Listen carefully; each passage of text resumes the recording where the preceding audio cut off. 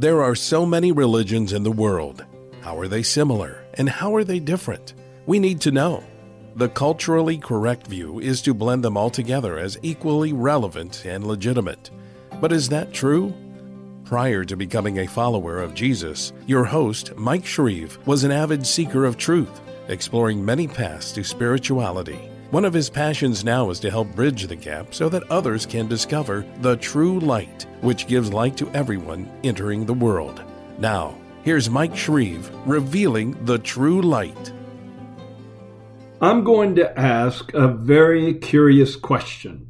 Was Jesus a yogi who taught his disciples yoga?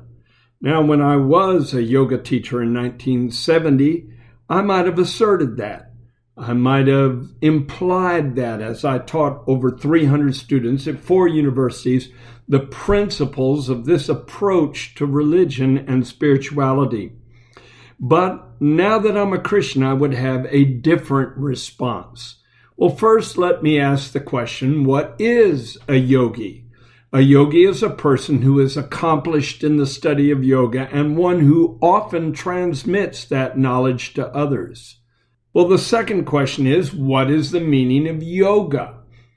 Well, yoga is a Sanskrit word, and Sanskrit is a language of the ancient Indian subcontinent with a 3,500-year history. It is the primary liturgical language of Hinduism and the predominant language of most works of Hindu philosophy, as well as some of the principal texts of Buddhism and Jainism. And the word yoga comes from the Sanskrit word yug or yuj, that's Y-U-G or Y-U-J, which means, now this is very important, yoke or union. So the word yoga means yoke or union. And the implication is the practice of yoga is the effective means of bringing you into a union with the impersonal oversoul referred to as Brahman in Hinduism. Now, yoga philosophy is one of the 6 branches of the Vedas, which are considered to be, by Hindus, one of the oldest world scriptures. Now, the first branch of the Vedas is called Vedanta, which explains that all knowledge and experience comes from one underlying consciousness or reality. As I already mentioned, it's an impersonal force called Brahman, a cosmic level of consciousness, not a personal being. The second branch of yoga philosophy is called Sankhya, which describes how the one consciousness, the underlying impersonal level of consciousness, universally differentiated itself to appear as many things, but it's all illusory. The third branch is yoga philosophy, which describes the processes needed to realize our unity with this one underlying consciousness so that we may free ourselves from the suffering felt through, watch this now, our perceived separation. See, in Hinduism, you're not really separate from God. You just wrongly perceive that you are separate from God. And in order to overcome that wrong perception, you practice yoga to come to a point of realization of your inherent oneness with God. Now, if yoga means yoke, well, that makes me immediately think of one of the most beloved passages of Jesus' teaching where he uses a similar analogy. He said in Matthew 11, verses 28 through 30, "Come to me, all you who labor and are heavy laden, and I will give you rest. Take my yoke upon you and learn from me. For I am gentle and lowly in heart, and you will find rest for your souls. For my yoke is easy and my burden is light."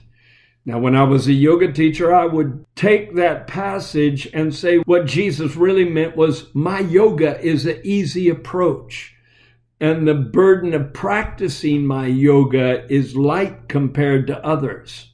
Well, what did Jesus mean by that statement? Is it a subtle, mysterious unveiling of the fact that he was a yogi and he was really training his disciples in Eastern mystical practices? Well, let's inspect the various types of yoga in order to see if they are in alignment with Jesus' teaching and if Jesus' teaching is in alignment with these 8 principal schools of yoga. And of course, I can't go into a depth of explanation in all of these, but I do want to touch on each one to show the connection to this kind of terminology. Now, the first most basic level of yoga is called Hatha Yoga, and that's primarily made up of physical exercises called asanas and breathing exercises called pranayama. And the purpose behind these exercises is a preparation for meditation. They're not just for physical welfare. Many of the Hatha Yoga postures are actually worship postures to individual deities. I'll do an episode of Revealing the True Light on that very subject sometime in the future. Also, the concept of breathing exercises is enhanced by the idea that everything is permeated with this divine essence called prana. And so if you intensify your breathing, and if you're conscious of your breathing, and if you focus on your breathing, then you're focusing on pulling out of this air that comes into your lungs, this divine essence that will help you heighten your consciousness or your awareness. Well, I do not believe in pantheism. No longer do I believe that the universe is an emanation of the divine, so that everything has this divine essence. So breathing is not going to aid you in coming into God consciousness. In fact, I have a favorite use of an acrostic, YOGA, that spells yoga. You only get air. You cannot approach God with that kind of mechanical approach. To breathe your way into a relationship with God? Of course not. It's not from the lungs, it's from the heart that you express worshipful love toward Him. Also, Hatha Yoga is geared toward the opening of something called the chakras, which are supposedly 7 energy centers in the body. The one people are most familiar with is called the third eye. And supposedly through Hatha Yoga exercises, these energy centers become more activated so that you can ascend or transcend to higher levels of consciousness through more developed forms of yoga. Now, did Jesus teach Hatha Yoga? No, there's not one place in the Bible where he led his disciples in breathing exercises or yogic postures in order to worship various deities or to just tone up their physical bodies in preparation for meditation. He never taught any of that, not once. Now, the second kind of yoga I want to touch upon is karma yoga. And this is the yogic system that is based on the idea that every action causes either good or bad karma, an equal and opposite reaction. Furthermore, the soul of a person remains locked in a series of reincarnations until all negative karmic debt is paid off. So the object of karma yoga is to live such a perfect life that there is no karmic indebtedness. And at that time, release, which is called moksha in Hinduism, from physical existence is finally achieved. And you can ascend up to higher levels or evolve to higher levels of existence on higher spiritual planes. Well, Jesus did not teach karma yoga. Number one, he did not teach that salvation comes by human effort, by working your way to perfection. The Bible clearly says, by grace you are saved through faith. We are not called upon by God to somehow make amends for all of our sins and errors until there's a complete equal payoff. They're washed away by the blood of Jesus when we set our faith on the cross. and when we expect the salvation that he purchased there for us to be applied to our lives. Well, I know there is a scripture that many times people involved in yoga and Eastern religions quote in order to make Christianity sound supportive of this concept of karma. It's Galatians chapter 6, verse 7 that says, whatever a man sows, that will he also reap. However, that statement describes a general truth that is somewhat predictable concerning life and relationships in this world. In other words, if we sow hatred toward others, quite often we will reap a response of hatred in return. If we sow loving attitudes toward others, we will often reap a loving reaction from them as a result. If we bless others, they tend to bless us.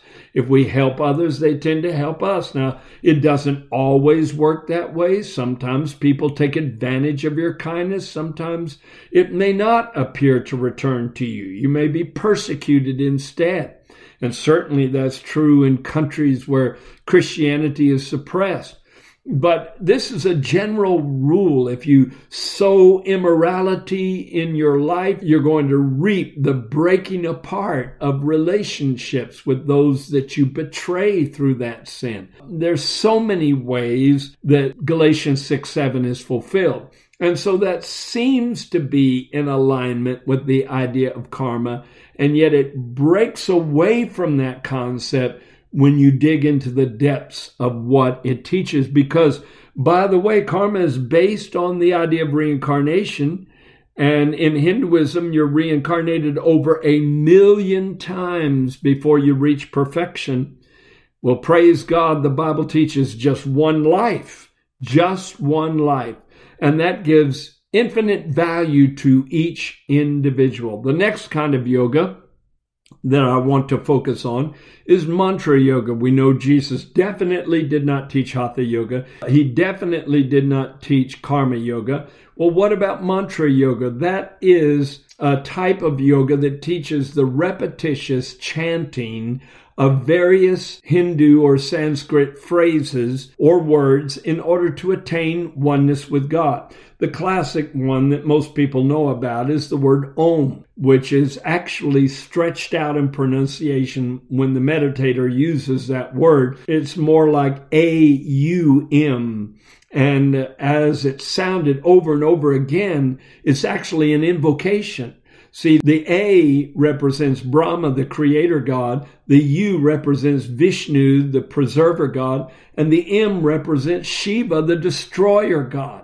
And when you chant this over and over again, it's actually an invocation first for Brahman to manifest in you so that you become one with Brahman. It's taught that that word is the original sound that accompanied the manifestation of the universe. So when you chant it over and over again, you come into that vibratory level. And it's also an invocation to individual deities to manifest and exhibit intervention in your lives or involvement in your lives. Well, did Jesus teach mantra yoga? Absolutely not.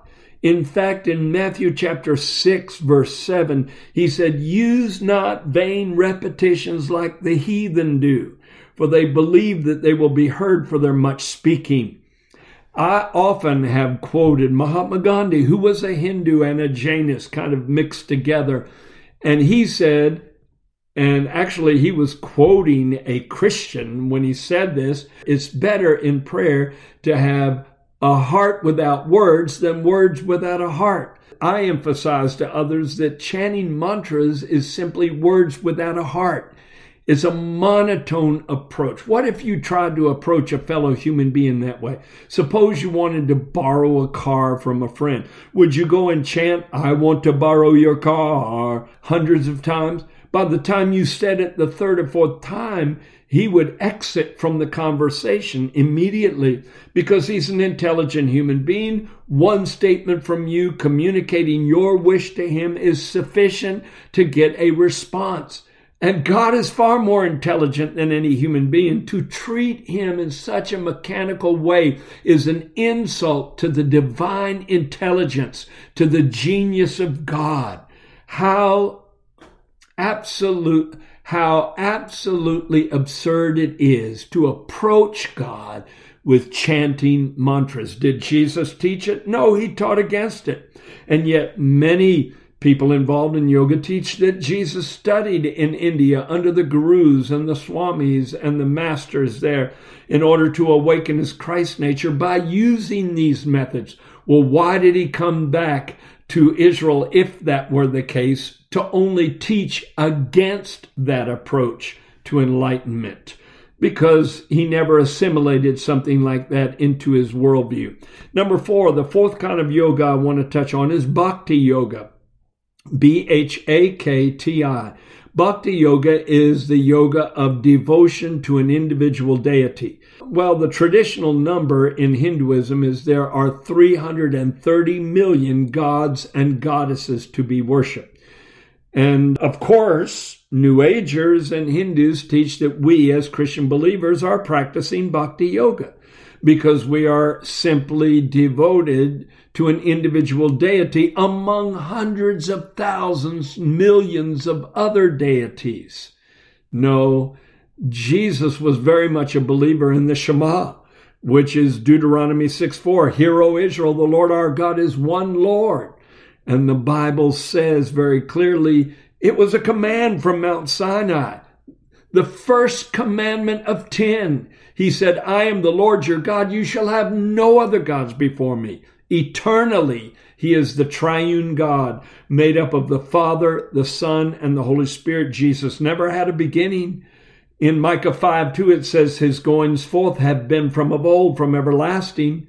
And the scripture declares plainly that he's always been and ever will be the image of the invisible God. He is not one among many, and we Christians are not practicing Bhakti Yoga by being devoted to him because he is the one true God, and there is no other but him. The next kind of yoga is Jnana Yoga, which is the yoga of knowledge.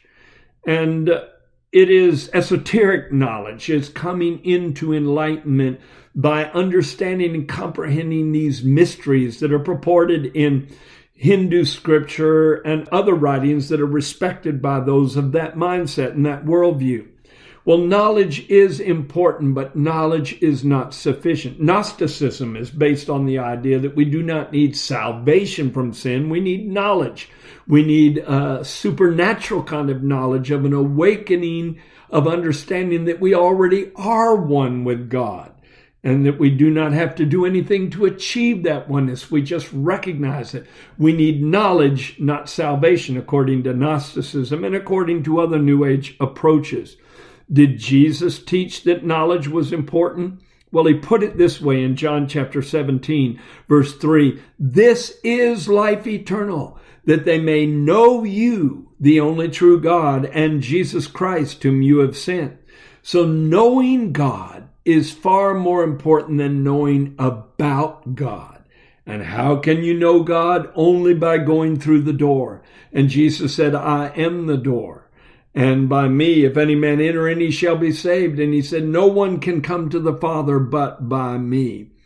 So how do we obtain the knowledge of God? It is found in the Bible.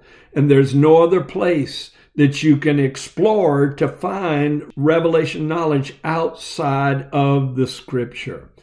Jesus did not teach Jnana Yoga as a means of salvation. Knowledge is not going to save you. A born-again experience is what will save you. And then once you're born again, you can come into revelation knowledge that will expand your understanding of God. But it's not a means of achieving enlightenment alone. The next kind of yoga I want to mention is Raja Yoga, and that's R-A-J-A. Raja Yoga is royal yoga, and it involves meditation primarily. But for a yogi involved in Raja Yoga, meditation means an emptying of your mind in order to obtain mystical experiences. But meditation biblically is not emptying your mind to enter the silence in order to obtain some kind of mystical supernatural awakening. Quite the contrary. Meditation within a biblical format is involving your mind or focusing your mind on the scripture. In fact, God's command to Joshua was, let not this book of the law depart from your mouth, but meditate therein day and night, that you may observe to do all according to what is written therein. So it involved focusing the mind on scripture. And then, of course, the expectation that the Holy Spirit will grant you revelation insights by unveiling the meaning of those scriptures to you as you dwell on them prayerfully. That's what Christian meditation is. Number 7 is tantric yoga, which is a very unique approach to yoga. Now, no true Christian would ever be involved in the pursuit of enlightenment through sexual practices, which is exactly what tantric yoga is all about. Quite the contrary, the Bible teaches against fornication, adultery, incest, homosexuality, lesbianism, bestiality, and any other aberrant sexual behavior. Jesus taught monogamy. However, tantric yoga teaches the possibility of achieving enlightened states of mind through sexual intercourse, often with partners who are socially forbidden. The Bible teaches that those who participate in that kind of sin will not inherit the kingdom of God. The final kind of yoga that I want to focus on is Kundalini yoga, which is supposed to be an amalgamation of all the other yogas that I've just mentioned. Kundalini yoga is focused primarily on the awakening of the Kundalini. What is that? It is taught within Hinduism that the Kundalini is a coiled energy at the base of the spine, coiled like a serpent that is in a dormant state. And through Hatha yoga, through Jnana yoga, through Raja yoga, through various yogic practices, pranayama and asanas, that this power, this Kundalini power, which incidentally means serpent power, can be awakened, and it travels up through the chakras, through the spine, to the crown chakra and the third eye, and the person involving himself or herself in this Kundalini yoga practice will then merge with the oversoul and come into God consciousness, which is, in that worldview, a conscious awareness that you are God, which is the absolute antithesis of the truth. Would Jesus have ever taught a serpent power being awakened within you? Absolutely not. He taught that men and women had to be born again, which involves the Holy Spirit entering into you from without, not a latent serpent power being awakened from within. It is a completely different approach at opposite ends of the pole. There's no way you can reconcile those two beliefs. Jesus taught the washing away of sin by the blood that he shed on the cross. When he passed the cup at the Last Supper, he said, "This is the New Testament in my blood, which is shed for many for the forgiveness of sin." He did not teach a dormant divinity within every human being called the Kundalini. So did Jesus teach his disciples yoga? I have to respond with absolutely not. So what will my conclusion be? There's no better way of ending this teaching than to quote 2 Corinthians chapter 6, verses 14 through 18, where Paul wrote these words, "Do not be unequally yoked together with unbelievers. For what fellowship has righteousness with lawlessness? And what communion has light with darkness? And what accord has Christ with Belial? And what part has a believer with an unbeliever? And what agreement has the temple of God with idols? For you are the temple of the living God, as God has said, I will dwell in them and walk among them. I will be their God, and they shall be my people. Therefore, come out from among them and be separate, says the Lord. Do not touch what is unclean, and I will receive you. I will be a father to you, and you shall be my sons and daughters, says the Lord Almighty. Thank you for joining Mike Shreve today on Revealing the True Light, and thank you for opening your mind and your heart to the truth. Be sure to subscribe on iTunes, cpnshows.com, or wherever you listen to podcasts so you don't miss new episodes. You can explore the beliefs of many world religions more deeply by ordering Mike Shree's book titled In Search of the True Light. We also invite you to visit our website, thetruelight.net, and sign up to be part of our global internet family.